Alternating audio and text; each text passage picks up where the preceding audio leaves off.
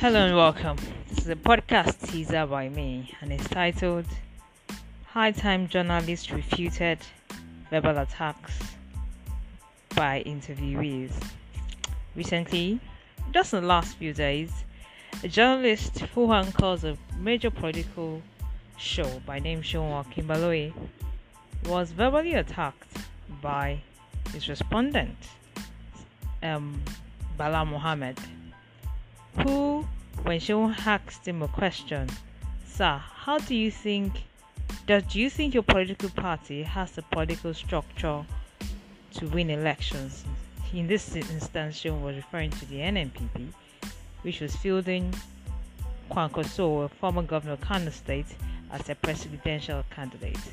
And on response, Bala Mohmad did say, "Seun, I think you're losing your brain. Do you know who I am?"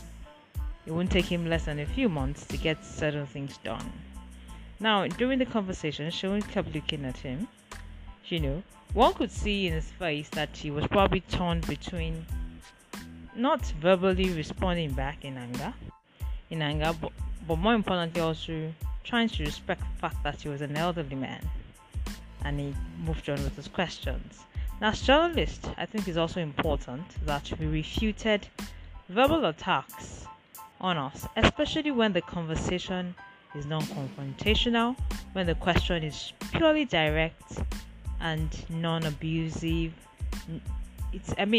I think it's important that as journalists we refute such a response immediately, especially when it's a verbal attack on your person.